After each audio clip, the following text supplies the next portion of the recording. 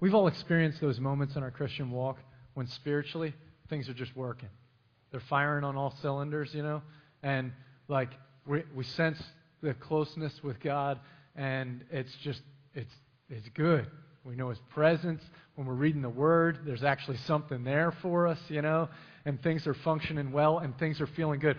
How many of us, if given the opportunity, would want to stay at a place of like we're winning spiritually all the time? Okay, awesome. Yeah. When in the first service, I said anybody who didn't raise their hand, whatever, because of course we would. We'd love to stay there. The truth is that the moments of when we sense God's presence, when we sense that things are working, it's a great moment. Jesus says that He came to give us life and to give it to us abundantly. I want to access abundant life. I want to be able to stay in a place where life's abundant, where it's good, where it's rich, and where spiritually we're engaging with God, and we have purpose to our lives, and things are working well.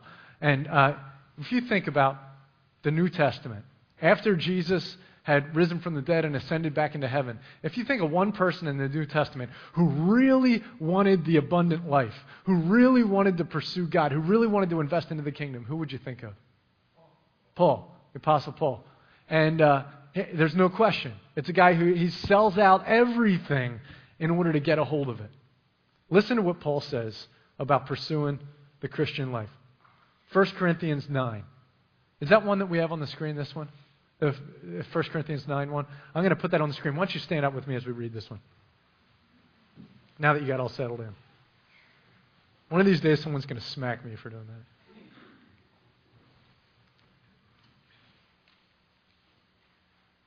And I'll just say we face persecution for doing the things we're supposed to do. Anyway, 1 Corinthians 9. Everyone who competes in the games goes into strict training. They do it to get a crown that will not last.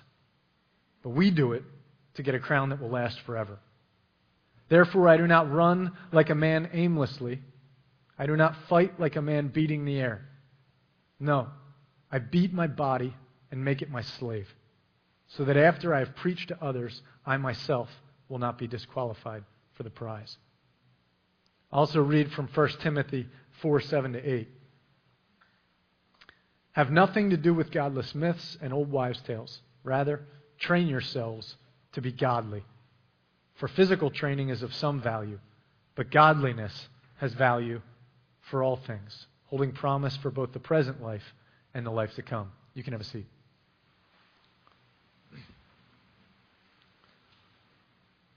Anyone who competes in a race, they got to go into training to get ready for the race. Paul says that if we want to live the spiritual life, and if we want to have a winning spiritual life, if you want to compete to win in the spiritual life, if you want your life to work well, if you want to be able to interact with God, then we got to train. We got to invest into that life. We can't just say we're in. We actually got to be in. You got to work hard at it. It takes effort. That's why he says, train yourself for godliness. There's two kinds of life. There's that eternal life, the spirit life, the life with God where we follow Him. And then there's the other life where we live for our present stuff. The personal satisfaction in the present.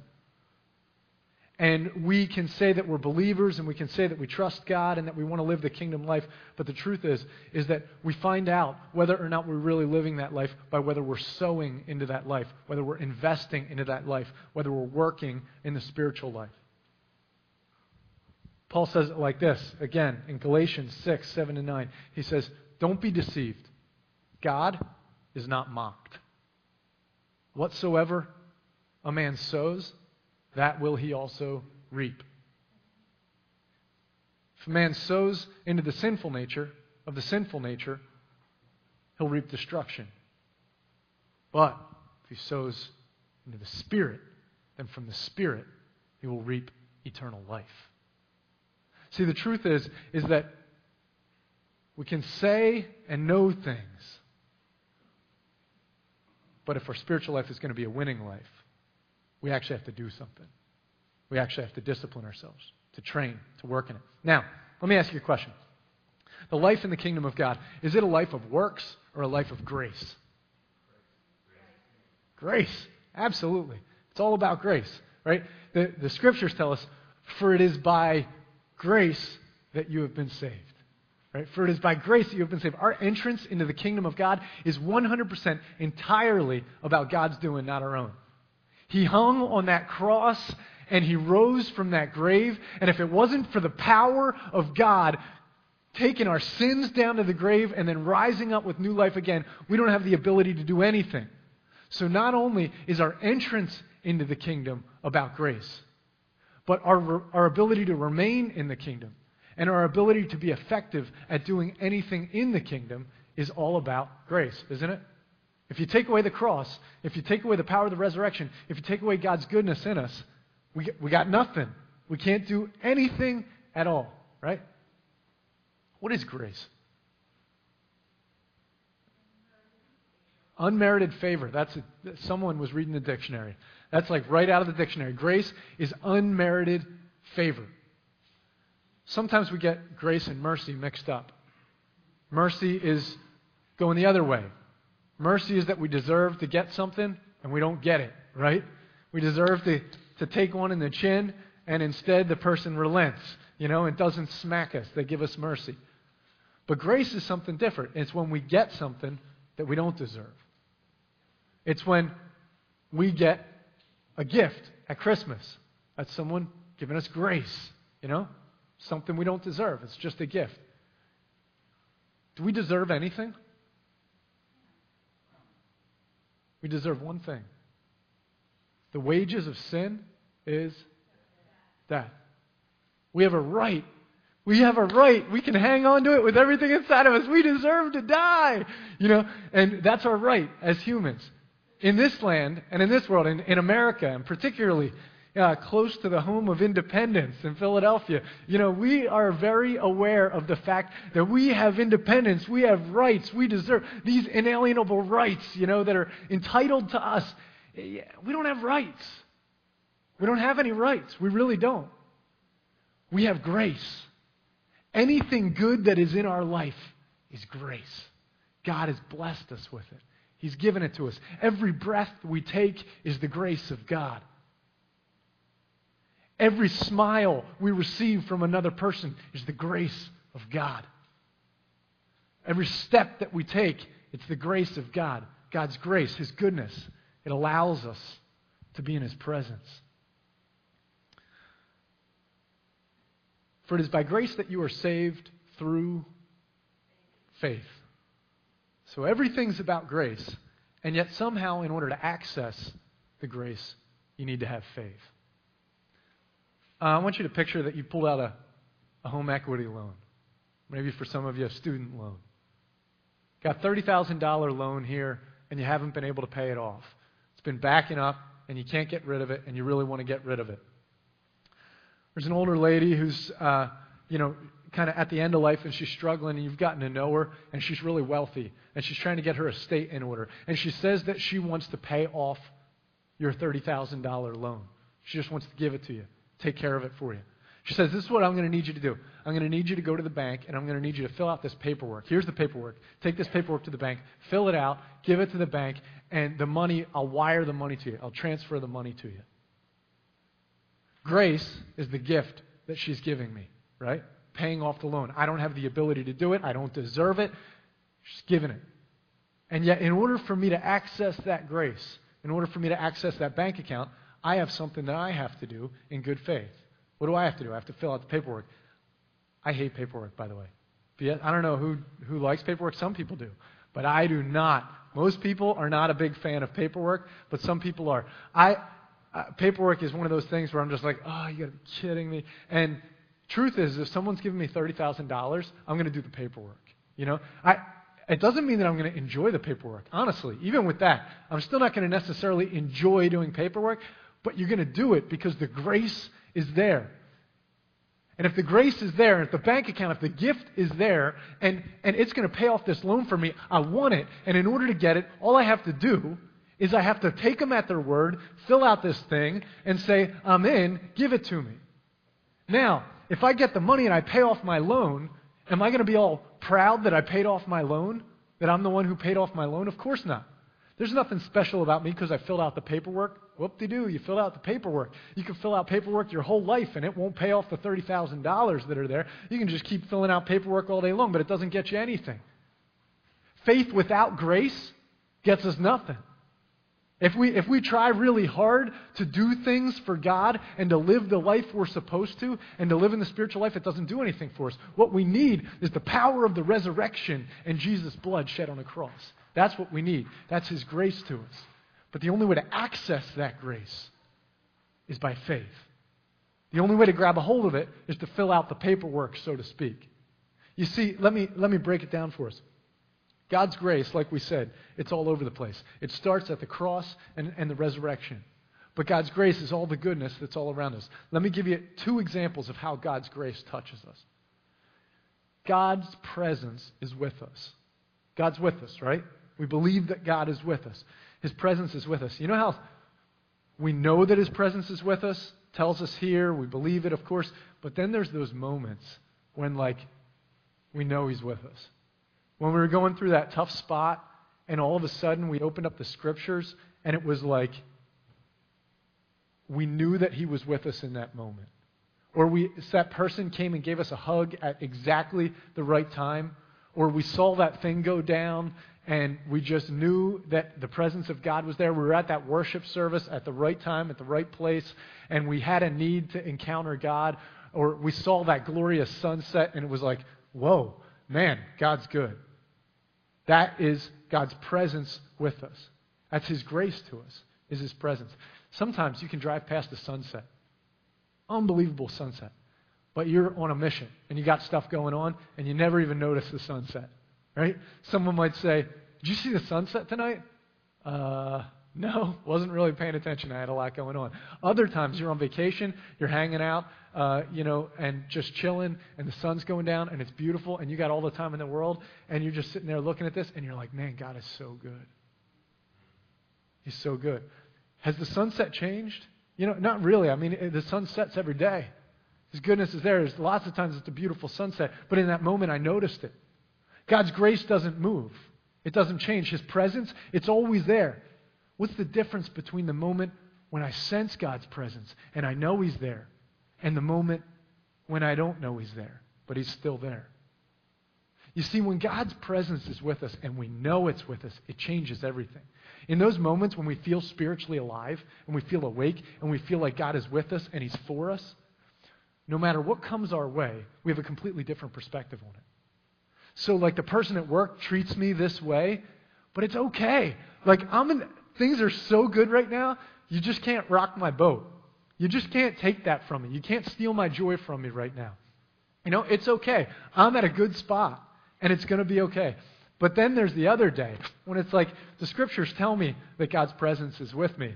But man, right now, I'm telling you what, I am not feeling it, and these people at work are doing this stuff, and it is aggravating me, and I'm really struggling. And I'm struggling to maintain the right attitude.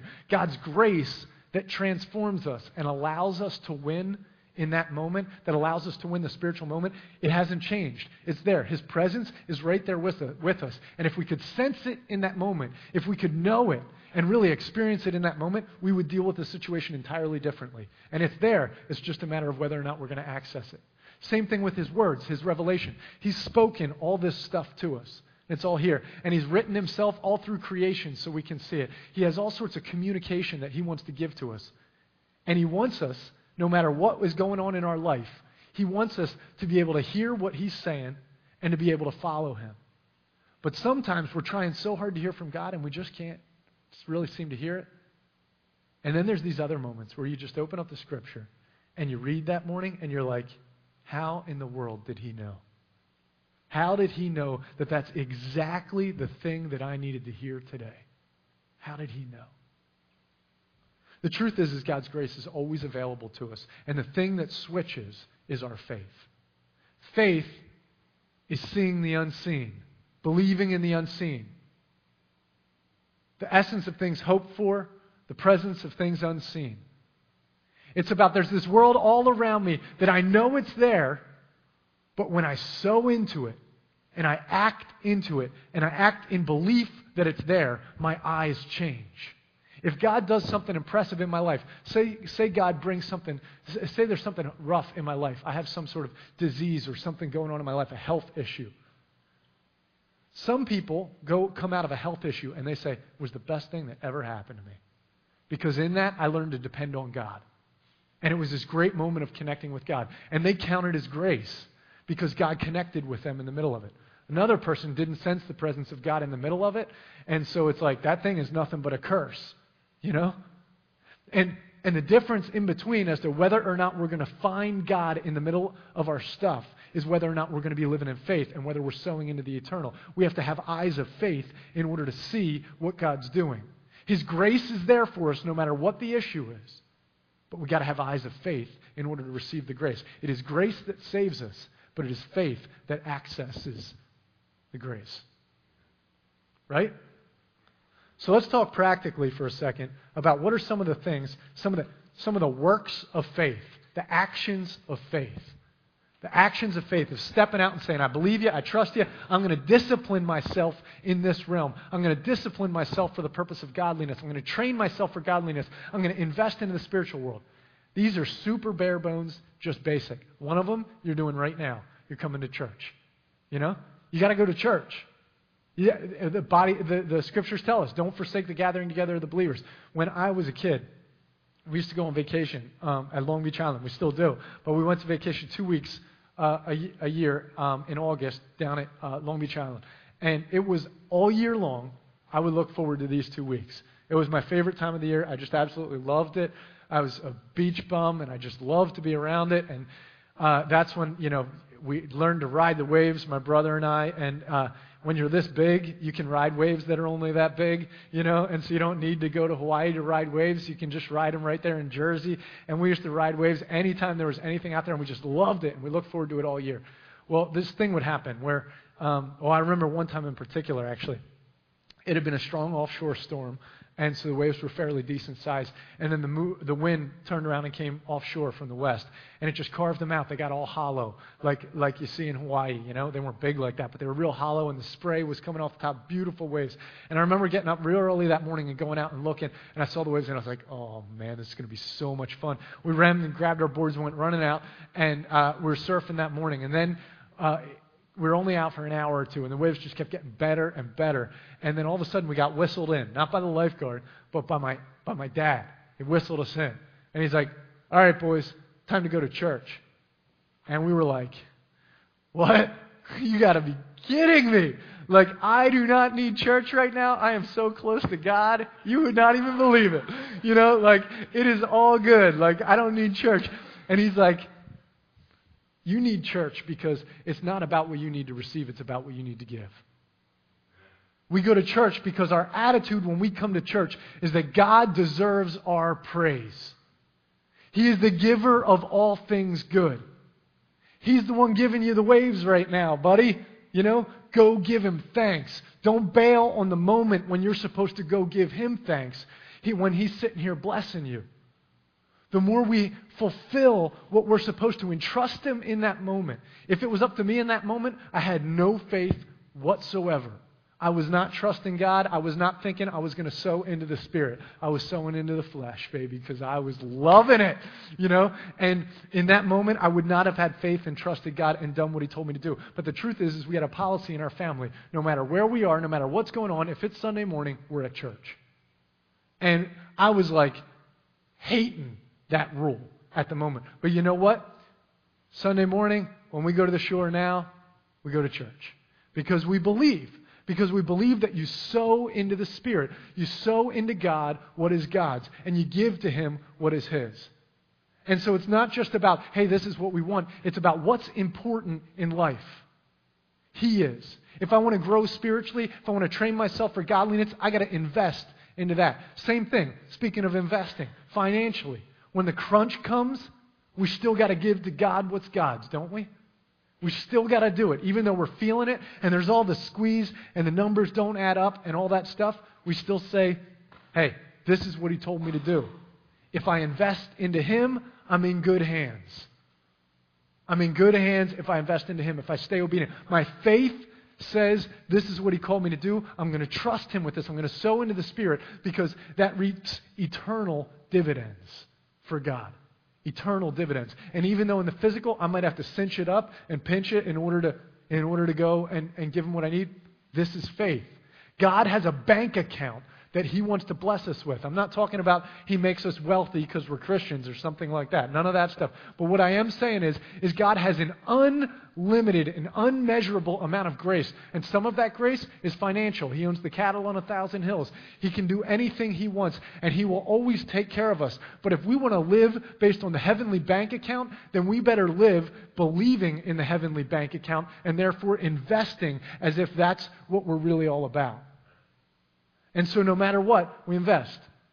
One of the biggest ways of working out our faith is rest. In this area, I know so many people who they have a couple jobs, they have all sorts of projects around home, they got the kids they got to do this for and that for, and it's a constant state of boom, boom, boom, getting it done. Just getting it done, and in a mode of we're getting it done. And then all of a sudden, there's this thing in the Scriptures about on the seventh day, you rest. It used to be, of course, that Sunday, everything shut down. No stores open, no nothing. You didn't have any choice. There was a society rest. But we don't have that luxury anymore. Okay? For better, for worse, that thing is gone. The principle of Sabbath in our life hasn't gone anywhere. God makes it very clear that it is imperative that we rest in His presence. Come unto me, all you who are weary and heavy laden, and I will give you rest. Take my yoke upon you. My burden is light. My yoke is easy, and you will find rest for your souls. If we want peace and joy in our lives, we gotta take time to rest in God. That is an act of discipline. For some of us, don't like to leave projects half done. We want to still keep getting it done. We got to learn to just, all right, it's time for me to go chill with God.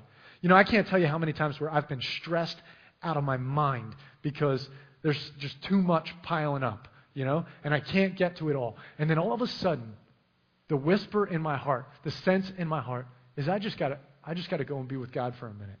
And I resist that with every bone in my body. I'm like, I do not have time to hang out with God right now. I got to get stuff done. And then if he finally gets a hold of me and he's like, Tim, come on, just hang out with me. And I get in the Scriptures and I'm praying. Inevitably what ends up happening is my whole mindset just, it switches. And now all of a sudden I was stressed and all of a sudden I'm like, we got this. We got this. The priorities line up. I know what I'm supposed to do. I got joy for it. And all of a sudden I'm not stressed anymore. And it turns out the stress wasn't because of all the stuff I had to do. The stress is because it was time to trust God and I had stopped. And now I got to get myself recalibrated. I got recalibrated. We're all good. Let's get back at it. There's always unending amount of stuff to do.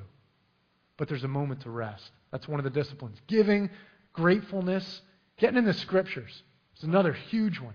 His grace in these Scriptures for us is like this. I can't say it because it would be heresy, but I almost want to say, this is His grace right here. This is the fullness of His grace. It's not. There's so much to His grace, and Jesus on the cross is His grace. But, it's unbelievable how much grace there is in this book right here for us. We learn so much from this book, but the truth is we need to have actions of faith in order to receive the grace that's in this book. In other words, if I don't get up in the morning and read this thing, then I'm not going to know it. And all the grace that He has for me in here, I'm not going to be able to receive. Thy word have I hid in my heart that I might not sin against Thee. You see, what David understood is that this thing, he meditated on it day and night because he understood there is so much grace for me to have a winning spiritual life. God wants to bless me with a winning spiritual life, but I got to get into this thing. I got to hold on to it.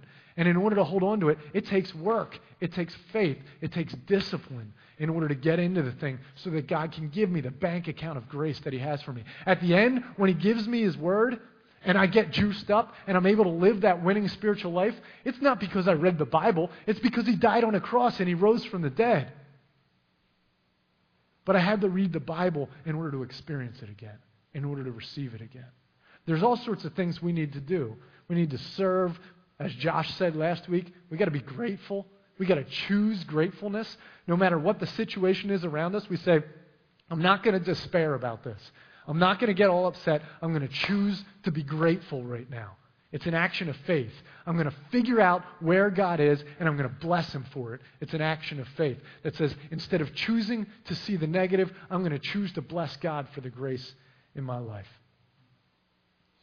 Well, if I'm going to sow into the Spirit and train in the Spirit, it also means that I have to make sacrifices on the physical and the temporal.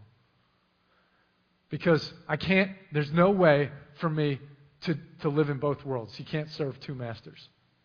Let me give you an example. If I have a big game on Saturday, if I'm playing some sport and I have a big game Saturday morning, what do I do Friday? What I should do is I should take a little run on Friday. Not a big run that's going to wear me out, one that's going to keep me warm, keep me loose, that type of thing. And then I should eat some carbs the night before, carb load, eat nutritiously, eat what I need to eat. Then I should go to bed early and I should get a good night's rest. When I wake up in the morning, good to go. Here's the other option. The other option is I can run around doing all sorts of stuff the day before, and I can stay up late and I can hang out and do all sorts of fun things and eat all sorts of junk food, and then I wake up the next morning and I'm like dragging myself to the game like this, and I get there. If I expect to be able to do well, it's not going to work. No matter how much I've trained myself on the positive end to be ready for that game, there's also a sacrifice that it requires on the other end. Let me put it to us this way, to bring it home. Sunday morning, you want to receive a word from God through the message? You want to experience God in the worship time and give God what He's due? How that works on Sunday morning is dependent on what happened on Saturday night. I've had people come to me before and say, man, I think like stuff was great, at church, but I just couldn't access it today. I don't really know why. And the first question I ask them is, what'd you do last night? What'd you do last night? How late were you up? What were you watching? What were you drinking? It changes things. And sometimes it's not about morality. It's about using our heads and saying, if I want to live for this life, if I want to get up early and read my Bible in the morning, then I got to go to bed at a decent hour at night, or else I'm going to have a really hard time reading it in the morning. If I want church to go well on Sunday morning, then I got to figure out what I'm doing on Saturday night and how to best benefit that. We figure out what the priorities are in our life, and we shape our lives around pursuing God instead of giving Him the leftovers. Or instead of trying to live two lives at the same time and go hardcore after being spirit, but being hardcore after still receiving what we need in the flesh. It doesn't work. They're in competition. It doesn't work. And at the end, it'll wear us out, and we'll just, you can't do it. You can't do it. It takes discipline and training to have a winning Christian life. No one else can do this for us. There's not one person in this church who can live the life for us. Honestly, each person has to sow. It helps to have a community, but no matter how good the community is, no matter how good things are working at church, unless we sow into the Spirit, we will not reap from the Spirit. God will not be mocked. And so the truth is that I got to discipline myself if I want it to work well. I got to read my Bible. I got to be at church every Sunday. I got to give the way I'm supposed to give. I got to be grateful and give thanksgiving. At the end of the day, it's not those things that give me a winning Christian life. It's Jesus' death and resurrection. It's the power of God. It's His grace. But the way we access it is through that stuff. On the other hand, if we don't do it, well, no one else can do it for us. That's true. But if we don't do it, we will drag others with us. If someone shows up to the game on Saturday morning and they've been out partying hard all night and they're not ready to play, we got to compensate for them on the team. Same thing. If you don't pull your weight when it comes to sowing and reaping, and you're not sowing into the Spirit, and you're trying to hang out with the body and do what we need to do, then when we come in dragging, the attention draws a lot more attention. It takes a lot more effort. And each person who's willing to sow into the Spirit, it makes it easier for the body of Christ to function the way it needs to function. Each person is responsible to sow into the Spirit, and from the Spirit, reap the abundant life.